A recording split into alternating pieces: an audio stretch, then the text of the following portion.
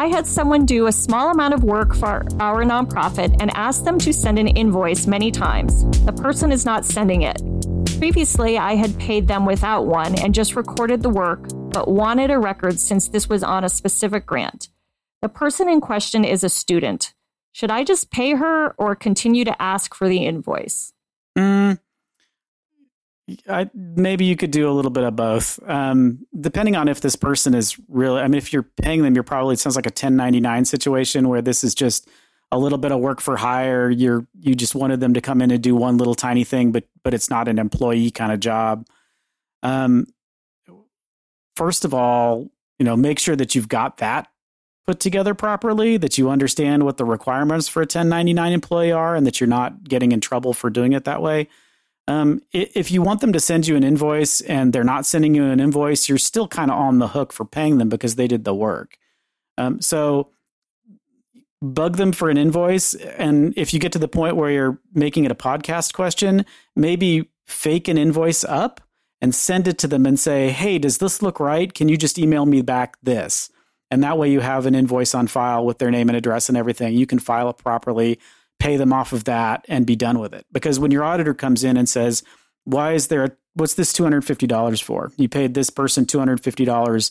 I don't see a W-2. I don't see an invoice. Are you just spending your own money to get $250 worth of massages or something? So you're going to want to have something on file so that you can prove that you paid for actual services with it anyway.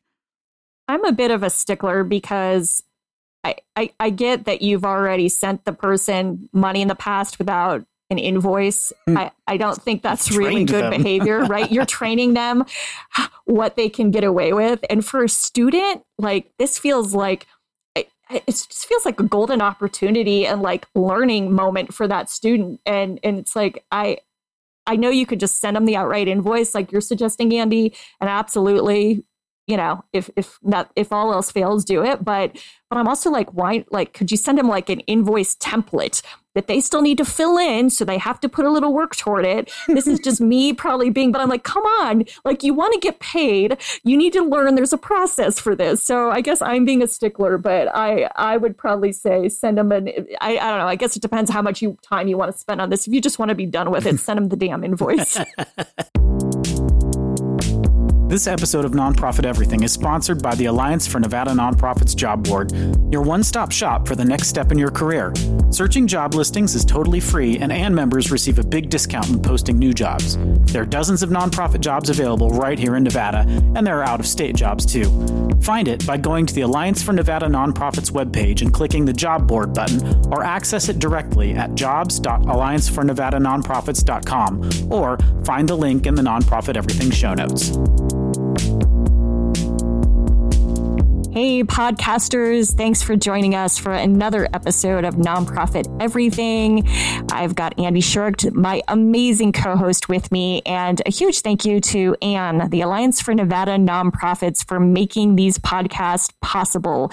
And you, as our listeners, you're a bright spot in this crazy world of ours, and hats off to you for setting time aside to join us right now. We appreciate you being here, and thanks for joining us. Enjoy this episode.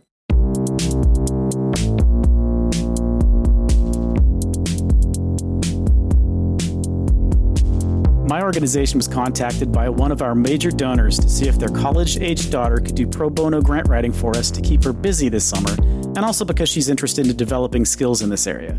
I don't feel like we can say no because this donor knows we're short-staffed, but I'm also leery of committing to this because we are short-staffed, as I'm not sure we have enough time to help her if we bring her on this summer. Do you have any thoughts on how to handle this? Oh, we love these requests from donors, don't we? That always put us in these really uncomfortable situations. I guess my first question is, do you need this kind of support? So first question, stepping back overall, forget about the donor for a minute. Do you need grant writing support? Maybe grants aren't your strategy, right? A lot of organizations say, we're not doing grants. We're going to fundraise and raise, dollars and revenue in different ways. If it is a priority, then I would say perhaps explore it, but I think maybe there's an opportunity to talk to the donor and say, hey, listen, we do, here's our limitations. We're happy to explore this. We want to make sure it's a good fit for your daughter and a good fit for us. So why don't, if you're okay with it, we'd like to set up, maybe you can set up a meeting with us and we can just sort of talk about our limitations and capacity issues, because we're not even sure if she's looking for a lot of oversight and like help and mentorship. This is the honest truth. We don't have that to give, right? And so we're not sure this will be the best fit. So I think it's just I'm all about managing the expectations on the outset, both with the donor here and the person and the daughter, right? Because that will not bode well if they both are expecting something different and then you kind of fail them on that. Yeah. Just remembering back, how many internships did you have to do where you went in and the person was sort of obligated to accept an intern because you were in the nonprofit program and it's part of the deal that they had to take one, and you'd go in and you'd sit in the ED's office and she'd say, "So what do you want to work on?" And you'd be like, "Honestly, nothing." Right. Can I just nap, please? It's part of my requirement that I have to be here. And so if you don't have the capacity to really come up with a project and like handhold for the entire project, it's going to be more trouble than it's worth, unless this person is, incredibly sharp and is a self-starter and is able to sort of grab a program by the horns and just run with it. Because I've seen that happen too. You get somebody who's really smart and really motivated and really wants to do it. But if it's like somebody's kid needs a summer job because they're too lazy to go to McDonald's or whatever, that I don't know that that's somebody that I'd be jumping at. Yeah. And I think a lot of it, right? Like, I wonder what this person's studying in college, what their degree is in. Like, is this something that's just like a check off, or is this sort of in line with where they're trying to head? And as you said, Andy, I guess on the positive side, maybe you get a stellar sort of student intern for the summer and they could be a potential employee down the road. Who knows? Yeah. I think I don't think it's all bad news, but I think the managing expectations from the beginning, and, if for some reason you don't have the capacity or you don't really need the grant writing support, then I think that's an opportunity to say to the donor, this is actually not at all really in our sort of strategic, what we do. That's not how we raise money here. So appreciate it. But why don't I have an organization that would be, might be a great fit for your daughter? Someone now, you hate. That other organization will curse you, right? But anyways, you never know. It could all work out. Yeah. So. I think grant writing is one of those things that, you tell me, I think boards think grant writing is super easy. There's just like a bunch of money out there and you just have to write something and they will send you the money. Like, that's their perception of what grant writing is. And it's actually very, very hard and not at all obvious and easy the way it needs to be done. So it's not something that I would, like, even if I did have a desire, if I was short a grant writer, I don't know that I would just bring in somebody who'd never done it before on summer from a college and say, okay, you can write grants for me. That's not. I agree, Andy. And, the other thing I was thinking about is, I'm even thinking in work I've done with clients, unless you are embedded in that organization and you're a staff member who really knows the ins and outs, unless you are that person, you have a lot of questions as a grant writer to do it well, right? Mm-hmm. Like, you need to help me understand you have to educate me on your organization so I can actually write about it. Mm-hmm. And that takes a lot of time. Yeah. The putting the budget together, like coming up with what the metrics are going to be for like what the outcomes are and how you're going to measure all those things. Those are not something that you can just make up. So as far as alternative scenarios, so say you this donor is the kind of person that's going to require you to find something for her daughter to do. What kinds of things do you think you could pitch for somebody who's intelligent, but isn't going to be able to just pick up grant writing on the fly? One of the things that we used to do is like have somebody do some research projects. Yes. I was just thinking that. Yeah. Research is a great area. Yeah. And say like, can you come up with some surveys because we need to find out about this, and have them put that together and then administer the survey and that kind of stuff. It's definitely something that's sort of tangentially related to grant writing, because you need to understand how to put those kinds of things together, how to get survey responses and how to interpret the responses that you get, or even just like, sit in the library and use some of the grant databases and find out what kinds of things are available that I might not already know about. Absolutely. Yeah, and none of us, I mean, most nonprofits don't have any time to do the research that they need to do, right? So that's a great project.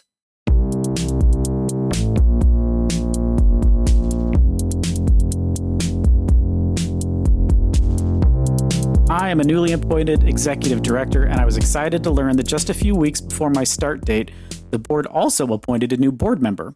While this sounds fine in theory, the problem is that this new board member was in the interview pool for my position, but obviously didn't get selected. I haven't met him yet, but I'm concerned about the board's decision to do this. Should I be worried, and should I voice my concern to my board chair? I don't want to rock the boat since I was just hired. I'm more worried. I'm just worried about the board's It's weird, isn't it? thought process, right? It's weird. It's very weird. And okay, so I'm trying to keep an open mind with this, right? I guess I'm really curious to know how this all unfolded. Like, I don't know. Anyways, there's just so many questions that I want to ask the person who wrote this, right? I mean, I'm really curious to know if this person, anyways, it's kind of like, did the person want to be on the board, or did the board sort of like coax them into it, like as a runner-up prize? Oh, you can be a volunteer board member. I don't know. There's just like, I kind of want to know the context, because I think it changes the dynamic. Like, for all we know, let's say positive best case scenario, right? For all we know, this person interviewed, maybe along the way they got another position, or they just decided that this wasn't the right fit, but they were still passionate enough that they were even interviewing for the job, and the board said, well, we're looking for board members. You want to be on this? I would be a bit more okay and comforted by that scenario than I would if it were some other scenario, right? That we can think of. It just feels, and yet I'm kind of like, you're a new executive director. Do you even raise this as a concern yet? Maybe it's not going to be a concern or a worry. Like, I don't know if I would start off my, already starting bringing this problem to the board. I might just be more curious about, hey, can you tell me a little bit? What's our process for recruiting? How did the new board member, can you walk me through it? I think I would want to understand that context. Yeah, I agree. I mean, I think, to succinctly answer the question, in my opinion, I don't know that I'd bring it up. I think it's like, it's done. The person's on the board. All you're going to do is you're going to sound weird asking that question. Yeah, and paranoid, right? Yeah. Maybe a little paranoid and a little threatened. I don't know. I think it can come across wrong. So here's my scenario. If you want to spin it and imagine a scenario where this is totally reasonable. So there's this feeling in the for-profit world that having worked in a sales job or whatever and gotten to a senior vice president position at a bank or whatever, gives you enough authority that you could just run a nonprofit because they're super easy, right? And so I'm 72 years old. I'm tired of selling bank services or whatever, but I still feel like I want to give back. And here's this executive director position that just opened. I'm a senior guy. Everybody knows me. I'm in the community for years. So maybe I'll just apply for this position. I can be their executive director. And so the board, who's a smart board, goes, there's no way in hell we're hiring you for this job because you have no relevant experience to running a nonprofit. Just being old and having had a job and still being alive at 72 does not qualify you for running a nonprofit. However, you are relatively wealthy. So maybe if you're passionate about the organization, we could find a board position for you instead of trying to run the place. And that way, we can hire somebody who actually has the skills and experience to do this job. And then you can still be involved in it to whatever level you feel like being involved. I think that's probably, and I've seen that happen too. You see that, see the pool of resumes that come in for nonprofit executive director jobs. And there's always a handful of these people who are just well, I'm sort of done with my for-profit career. So let me slum it in the nonprofits for a while because they're super easy. Right. So maybe it's one of these. They have no clue. I have no idea. No clue. I have no idea. So maybe it's one of those people. And that was just the board's way of letting them down easy. And also, finding somebody who's totally cool with their give or get policy. Yeah, well, that'd be an extra bonus, right? So even if if this were me in this position, I would just pretend that was the scenario, regardless of whether it was or not, and just act as if that were the scenario. Because at the end of the day, I said it again, the end of the day. I say that all the time and I can't stand it, but I still say it. at the end of the day, it's the board, and the board is the board. They're going to be good board members. They're going to be bad board members. And as the executive director, it's your job to manage it. And you got the job and this person didn't, which makes you the person. It's your job now. So it's your responsibility to move forward. And you didn't hire any of these you didn't hire any of these board members. These are all board members that were there when you got there. So part of your job as a new ED is to weed off the terrible ones and bring on new good ones, right? I think in some ways, you know what, this person, and I have no clue their background, but there may even be a little, you know, that whole idea of imposter syndrome where we feel like we're not sure we're worthy or deserving of the job, right? Like, I wonder if that's at play. And it can feel a little bit intimidating. Like if I had someone that was a finalist for a position and I'm the one who got it, I would feel like I was being scrutinized. Whether I was or wasn't, that would be my internal story. And so the person who wrote this hopefully has enough confidence to say, listen, I was hired because I'm the right person. I'm going to do a good job. And, you know, sort of starting with feeling like good intentions and sort of a good mindset is going to be important. Yeah, I think that's great. And it's very similar to the situation where somebody on staff goes out for the executive director position and doesn't get it because they're not qualified. True. And then you have this person that didn't get the job who still works for you, right? It's a worse scenario because a board member, it's just a board member. They're fine. You know, they're going to do what they're going to do and you need to manage it. A staff member, you're responsible for them because they belong to you. So you either need to figure out how quickly can I get rid of this person, or, you know, maybe they're really sweet and they just like, you know, they know it wasn't their time, but 99% of the time they're just going to be a pain in your butt. You know what? Okay. So, you know, I'm great at the tangents, so I have to just throw a quick tangent in here because what you just said reminded me.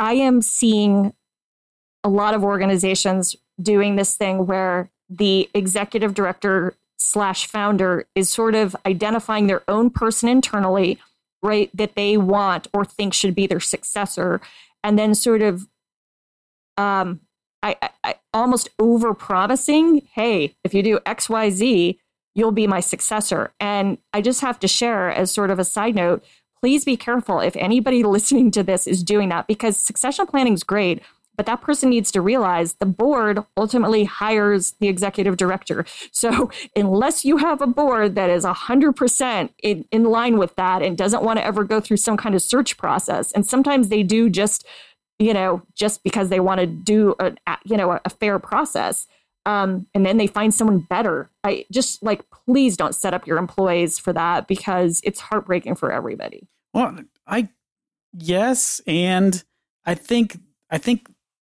whenever you're in a position, you're an executive director position, it's your responsibility to give your staff as much training as you possibly can in every aspect of the organization. Absolutely. And yes, I agree. You absolutely should not promise somebody on your staff that they're going to be the ED when you leave. Because again, you don't have any control over that. You can obviously make a recommendation. Your recommendation may have a lot of weight, but you're still not the person making the hire.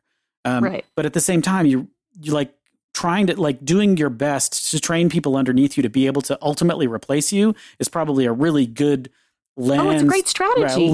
To look through all of your training activities with. So whenever you're talking to, you bring new people on and you say, great, I'm going to be out of here in 5 years. I want you to at least be a strong candidate for when I leave. Obviously can't promise it for you, but let's see if we can put together all of the things that you need to know in order to take my position before I leave so that you'll be ready for it once I leave. I love the way you positioned it, Andy. I love the way you positioned it. That's the way it needs to be said instead of sort of like the shoo-in thing. Yeah. And I think that happens a little bit more when you are a founder-led organization because the founder obviously feels like and many times they do have a lot of power and control. So they feel like they just get to pick their next replacement. But it's a very corporate sort of mentality. So like in really big companies, that happens all the time. So the CEO has their senior vice president or whatever, the director of each of their different divisions, and they're all fighting for that CEO job. And so they're all constantly, they know they're in play. As soon as that CEO leaves, all of those people are theoretically able to take that top job, and they're working the whole time to be able to take that top job when they're ready. But you can't promise it to one of them because you don't have control over promising it to them. So it's a very corporate thing, but it's usually cats and dogs fighting and that kind of There's a lot of cats and dogs. I think cats and dogs are on your mind. It's because I'm stuck in the house with them all the time. That's all. Oh, I know. People I talk to.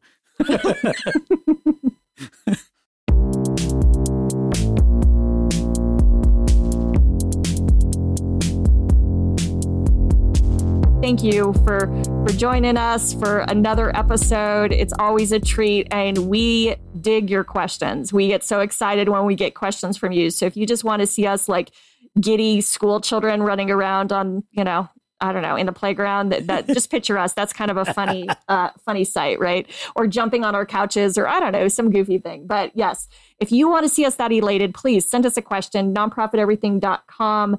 You can always check us out there. And thanks so much to Anne, Alliance for Nevada Nonprofits, for being the presenter host of this. We couldn't do it without them. And with those of you who are Anne members, we appreciate you as well.